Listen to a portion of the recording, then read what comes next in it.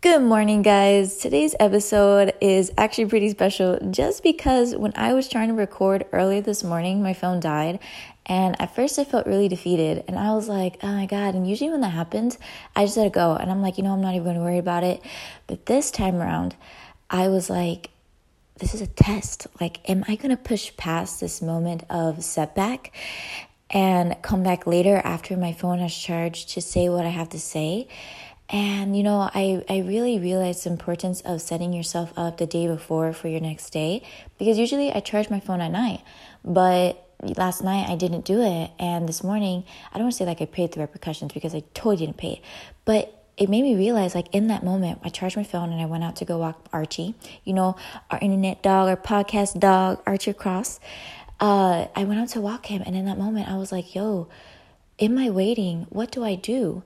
Usually, if I've been set back, my normal response is to just like let it go. And then, I'll do something else, because I was like, I'm not even going to deal with it, because I get upset, because I'm like, hey, I'm ready to go right now. And it's like, wait, stay still. You're going to have to come back. And then I worry and I'm like, oh my gosh, like what if I can't say what I wanted to say in the way I wanted to say it right there in that moment, and it's going to change. So it was pretty significant for me, as I was on my walk and I let Archie loose to go wherever he wanted. And I was just standing there in the sun and I was like, wow, like you can't continue to allow these setbacks to hold you back, because then in a way you were holding yourself back from opportunities because you were told to wait, even though no one, physically told me to wait. I had to wait because my phone had a charge, and this is the way that I record my podcast. So that's why it's special this morning. This morning I woke up like with a lot of energy because I only probably slept for like 5 hours, which is so unlike me. And I legit woke up with the word learn. Like, I kid you guys not, like as if someone was speaking it to me. Even my alarm clock went off, I heard learn. And it kind of like jolted me awake. And I was just like, what do I got to learn? I'm embarking on a lot of new things. It's New Year coming up. It's the end of the month of the last month of the year 2021. And I'm just like, wow. But it was so crazy to me that that's the word that came up to me this morning, or technically in a way it woke me up this morning, because literally it was like I was awake and I heard the word learn, and then my alarm clock went off. And then I was just like, oh my gosh. So today in my meditation practice, I usually when I meditate, and sometimes when I have a lot going on in my mind, I pray during my meditation. And I asked God, I was like, Lord, like, what are you trying to teach me right now in this moment? Really opening myself up and surrendering to this moment, because yes, I'm learning a lot of things. I'm always reading like 4 books at one, but it was in that still moment when I was meditating. Usually, unfortunately, God is the last person I go to sometimes for guidance, because I'm so used to doing it myself. Like, I'll figure it out, or just waiting for something to happen, instead of going straight to my source, which is God, and being like, Lord, like, what is this? Like, show me, reveal this to me, Holy Spirit, lead me, guide me.